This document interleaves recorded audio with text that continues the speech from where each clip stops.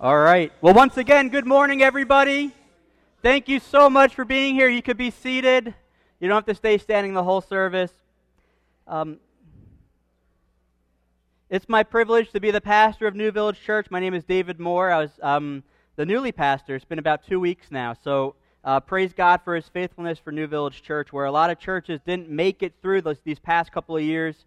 God's remained faithful to us and we to Him. I'm just going to unplug something real quick. All right. Hopefully I remember to plug that back in later. All right, if you have your Bibles, why don't you make your way to John chapter 2. Nick Camiloni just read through the scripture that we'll be looking at this morning. John chapter 2. And as you're turning there, let me just pray. Father, we just come before you this morning as your church. We belong to you. Father, I pray that you be with us during this time of reading your word and talking about your word. I pray that we can get encouraged by your word.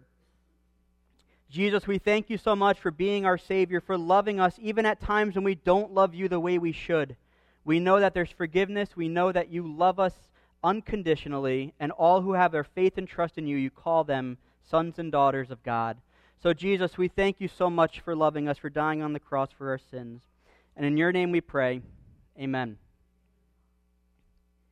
So as I was looking through a lot of documents this past week, close to having some asthma attacks and things because it's dusty and they're old, and some of them are kind of disintegrating my hand. I'm like, I don't know if I should be touching these. They're kind of falling apart. So as I was gently moving through documents, I found an old bulletin from 1964, and I've just photocopied it. That way I'm not waving it around, from 1964. And there's a lot of things out in display of just old bulletins, old reports, and everything like that on display in the lobby. But I want to read what's in the bulletin for everybody who would sit in the church in 1964. This is what they would read. This is what it says. The New Village Congregational Church was founded in 1815 and the old church built in 1818. As the community grew, so did the need for the church edifice. With a great deal of volunteer labor and the provision of the Almighty God, the new church was built, and that's this building, in 1962 and dedicated to the glory of God and the propagation of the gospel of Jesus Christ on April 28, 1963. This is an autonomous church with no denominational affiliation. Its evangelical ministry is geared to the times but anchored to the rock. I love that. I'll read it again. Its evangelical ministry is geared to the times but anchored to the rock, Jesus Christ. Our program emphasizes evangelism, missions, and Bible instruction. Our church is a place of prayer, praise, and worship.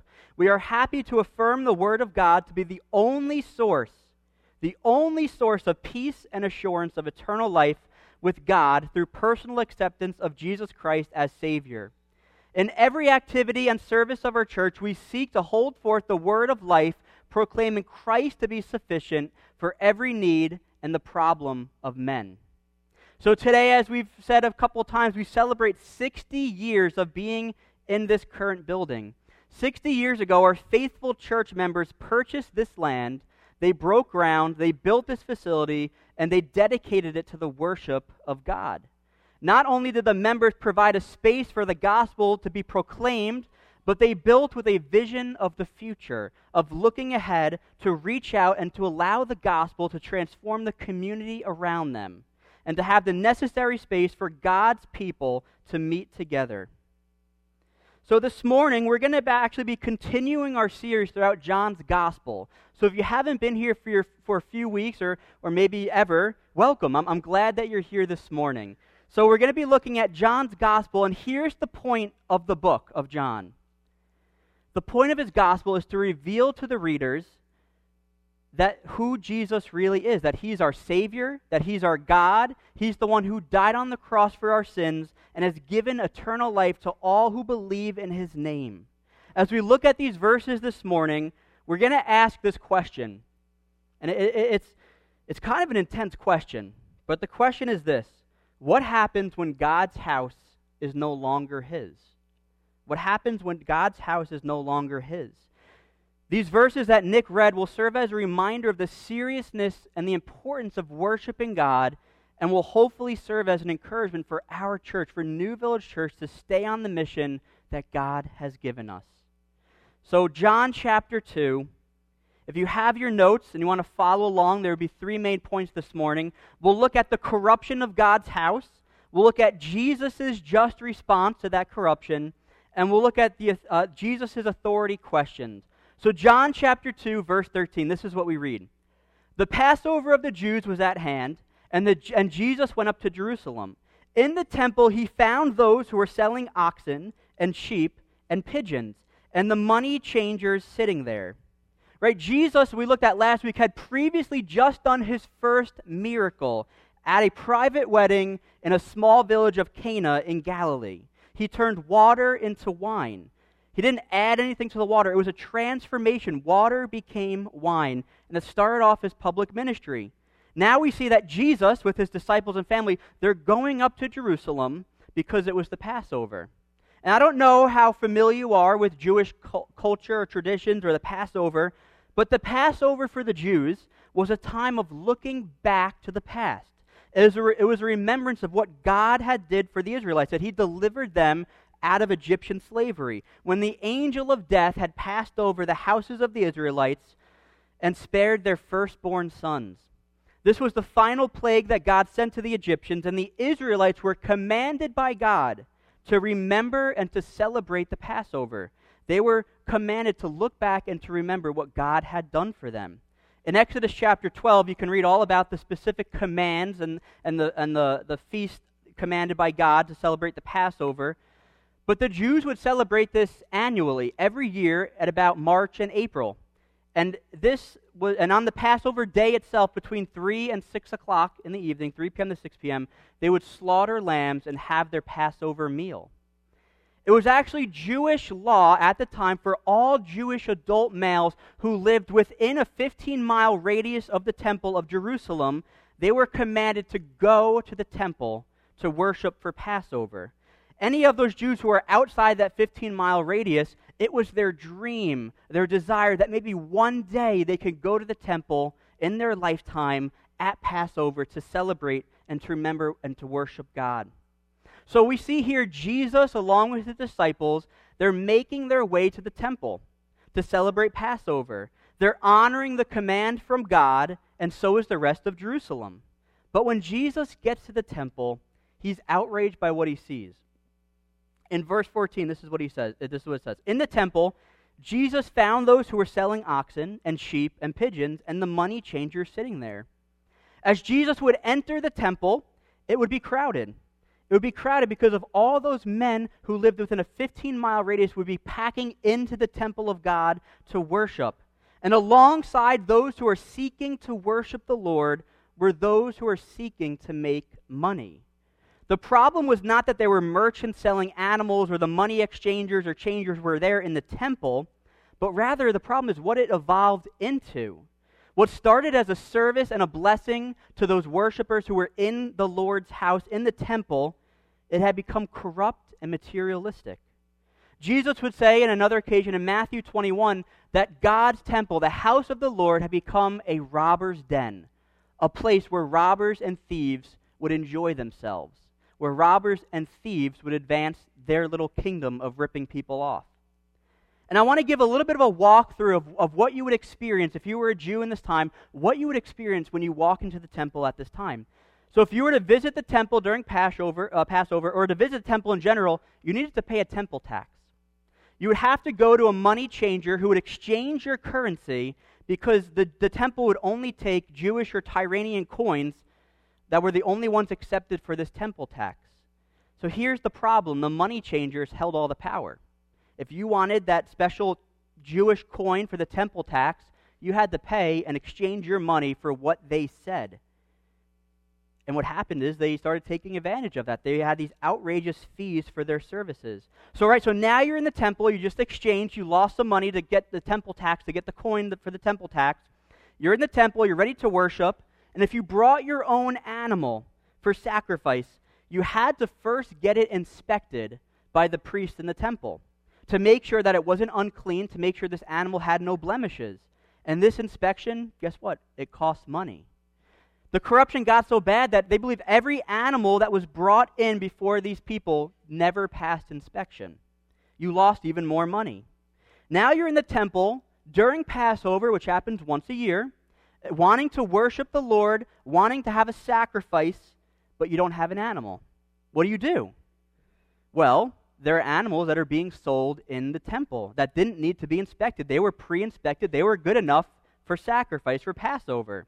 And you would think, wow, that's how convenient, right? There's animals right here. I don't have to go very far at all. They're right here. You'd go over and you'd find the cost of that animal. After finding out that it could be anywhere from 10 times to 20 times the amount of money outside the temple, you were left with a choice. Worship without an animal for sacrifice during Passover, or pay that absurd amount of money for an animal to sacrifice. And I just was thinking a few weeks ago, or a few months ago, we went on a youth retreat to Camp Spofford in New Hampshire. We were on 95 North, and you know how they have those big rest areas that have the bathrooms, the fast food, the gas, the convenience stores? I tell the kids, bring like $10, $15. You get a lunch on the way up, lunch on the way back home from the trip. And when they go into McDonald's, one of the kids ordered like a 10-piece chicken nugget meal, and it was $22. Now listen, I know, the state of the economy is a little rough, but the McDonald's right up the street of Stony Brook, it's not $22. And in the same way, I'm like, what do? I'm hungry. Do I starve? Not starve, but do I stay hungry, or do I just say, I know I'm getting ripped off, but I want that cheeseburger. I need it. I need the fuel. And what happens is you have no choice.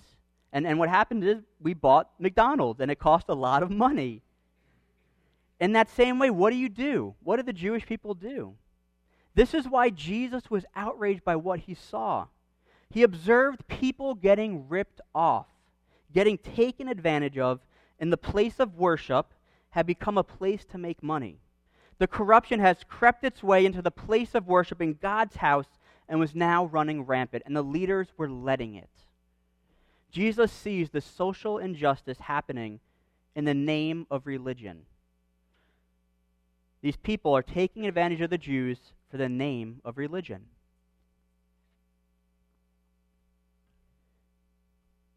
The danger with this scenario that we read in the temple is that it started off with the best of intentions. You would think, as people are coming for Passover, you would be doing a service or a blessing for those who need an animal, that you just set up shop right there. How convenient. But what happened is corruption over and over and over. Greed, selfishness, lust for money filled the hearts of the merchants, the hearts of the leaders, rather than having a heart that desired pure, undefiled worship before the Lord. While looking through old documents this past week, again, I stumbled across a document from 1961. And it's the building committee typed this up, and they gave it to the church members. And what the building committee was responsible for was they had to pretty much designate the plan for building this building. How much would it cost? Who do we go with? What the building's going to look like? And they drafted up this letter, and this is what it says. It starts off by saying this: we have come to a place in the work of New Village Congregational Church that without question a new church is needed. Why? And then number one, they say worship. We need to worship God. Unless Christians learn to worship, they will not be strengthened for the task of witnessing or living in proper relationship to either God or the world. We know that God dwells in the heart of Christians and not the building.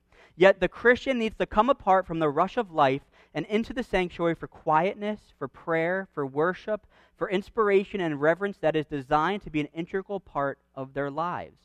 So 60 years ago, our church forefathers, we can call them that, our church forefathers, they had a need.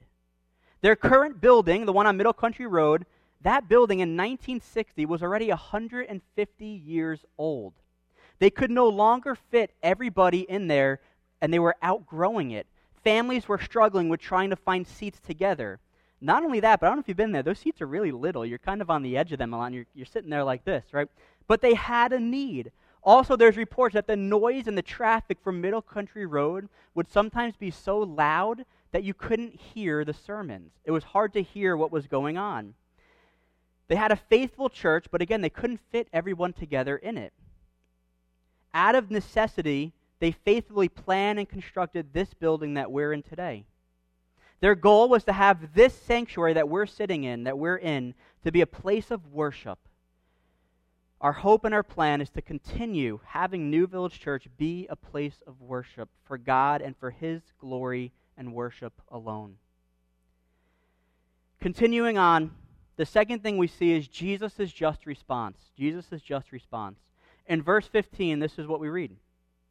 And making a whip of cords, he drove them all out of the temple with the sheep and the oxen. And he poured out the coins of the money changers and overturned their tables. And he told those who sold pigeons, "Take these things away. Do not make my Father's house a house of trade."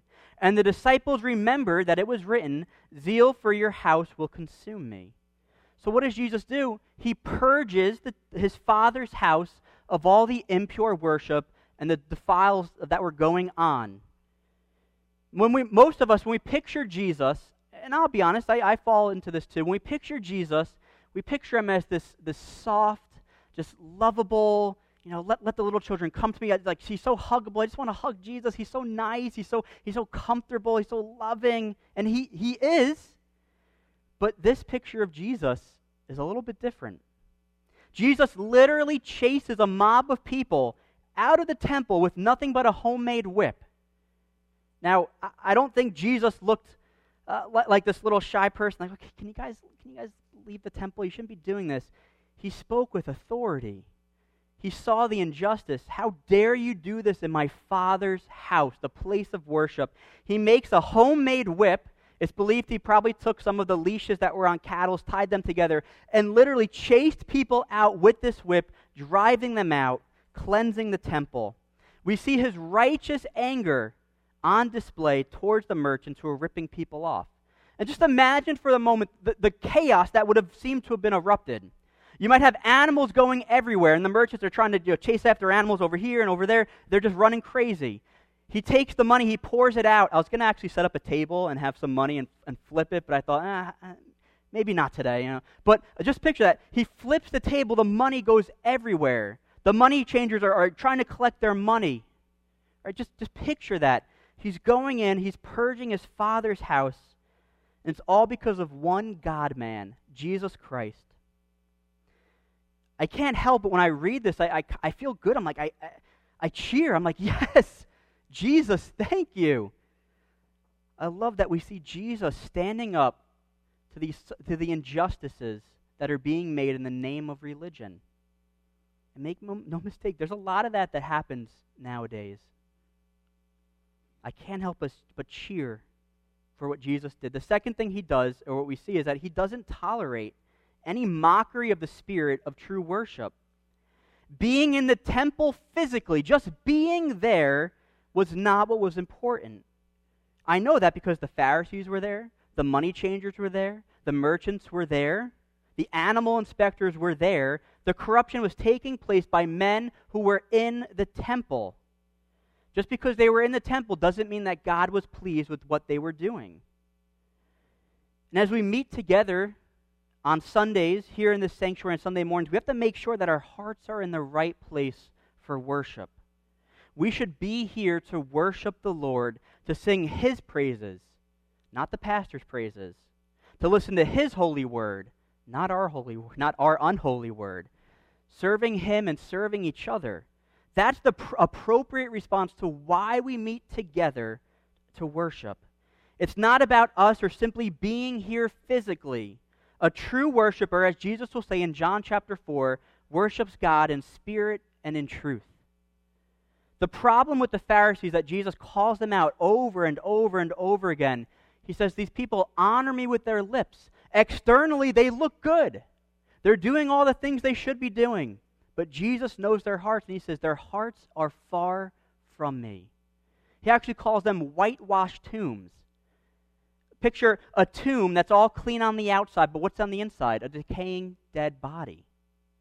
And that's what was happening in the temple in Jesus' time.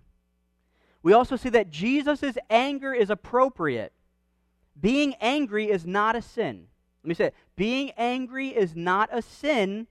Paul in Ephesians 4 says, in your anger, do not sin. But let me just say this. When you're angry, it's easy to sin. When you're angry, your emotions are running you, not the Holy Spirit. Your emotions are running crazy.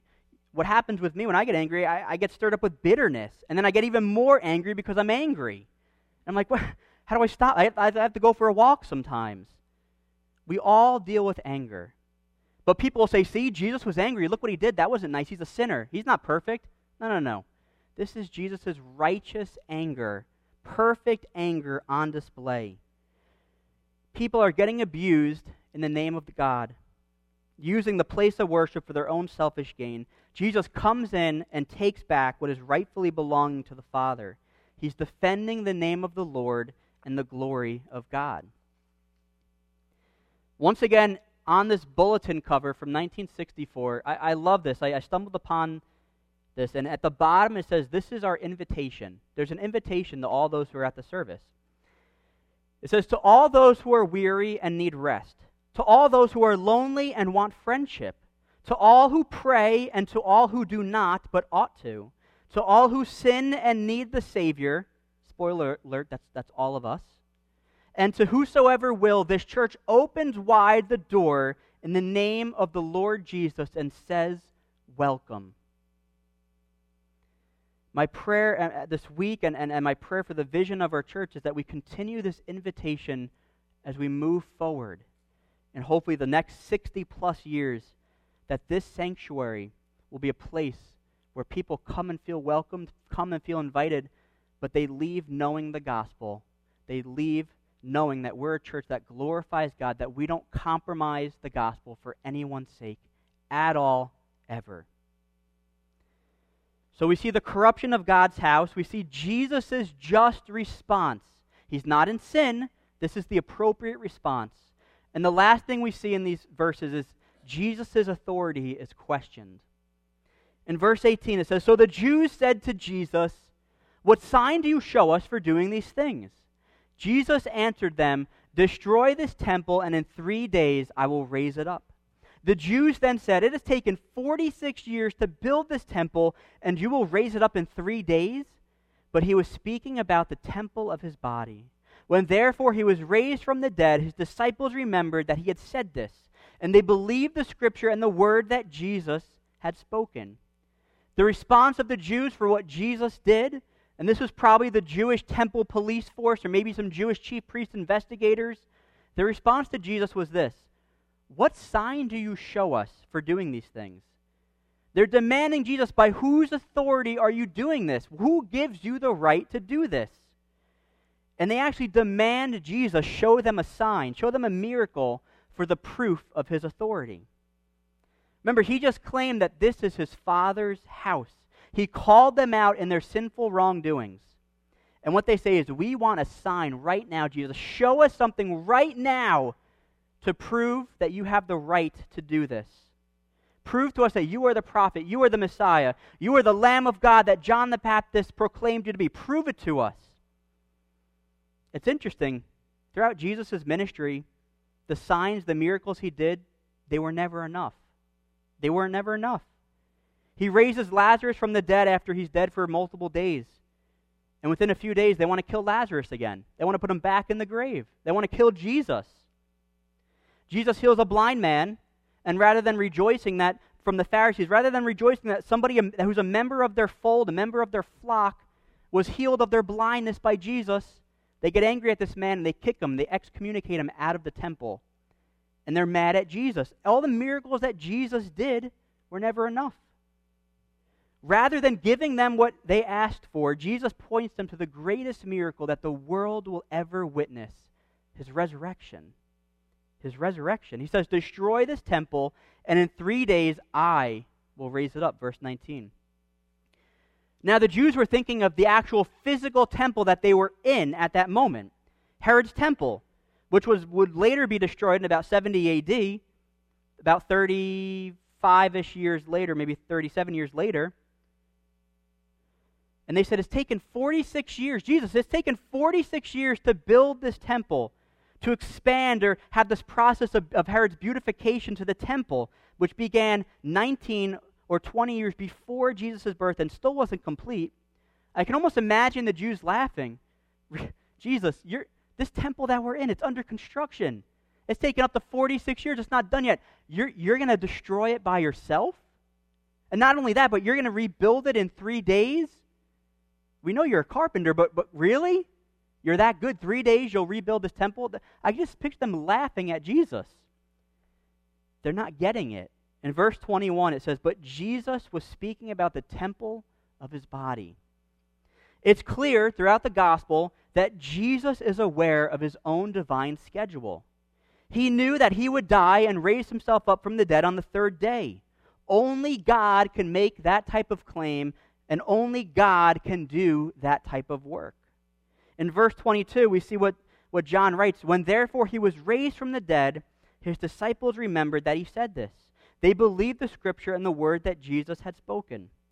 Multiple times Jesus made this prediction about his death, and the disciples, they just couldn't understand it. And right here we have John going back after all these events and saying, this is what Jesus was talking about, his body. And we come to this question, and I'm sure you've asked it, or someone might have asked you this before. Why trust Jesus over any other religion? Why trust Jesus over any other religious teacher or prophet? Because he claimed to die, and he claimed 3 days later to resurrect from the grave, and he does it. He did it. Please, if you make this type of claim in your life, and you come to, hey, David, I'm going to die, and 3 days later I'll come back from that. If you make that claim and it happens, and I see you after you die 3 days later, I'll listen very carefully and closely to everything you said. The difference between Jesus and these other prophets and teachers, Jesus says this: there's nothing you can do to please God. All other religion says, do this, follow these commands, be obedient, do X, Y, and Z, earn your salvation.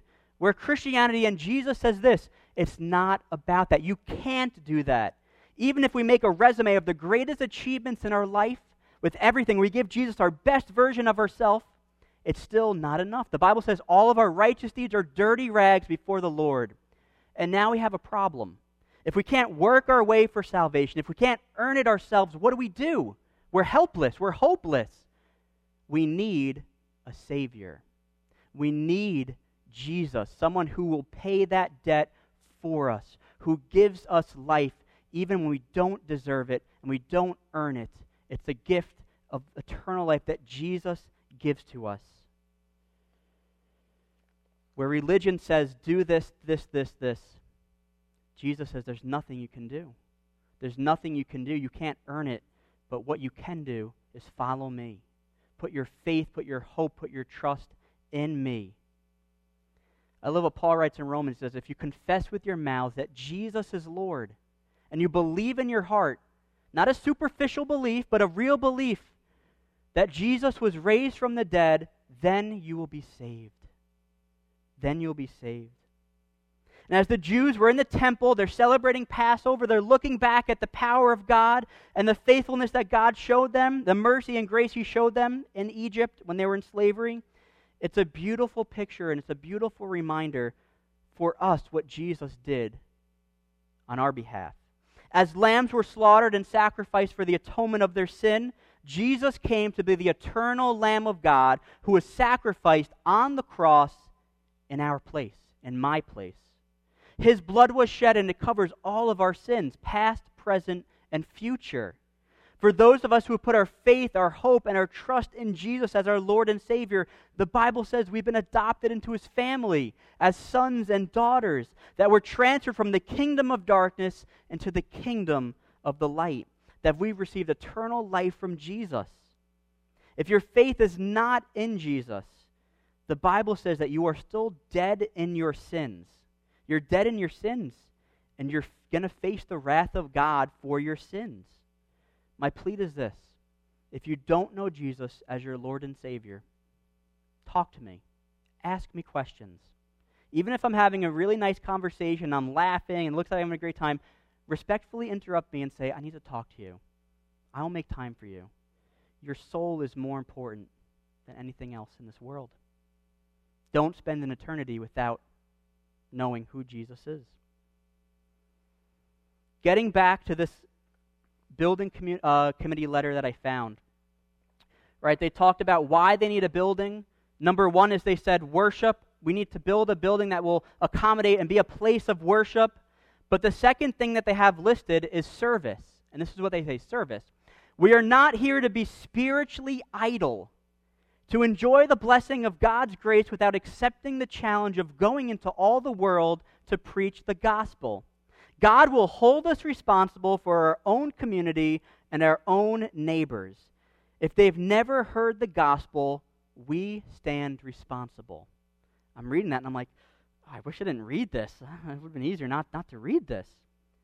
What we see is they wanted this to be a place of worship for the saints to come in and be equipped for the saints of the work of the ministry, but not only that, to go outward, to extend outwardly into our community, to tell our neighbors about who Jesus is.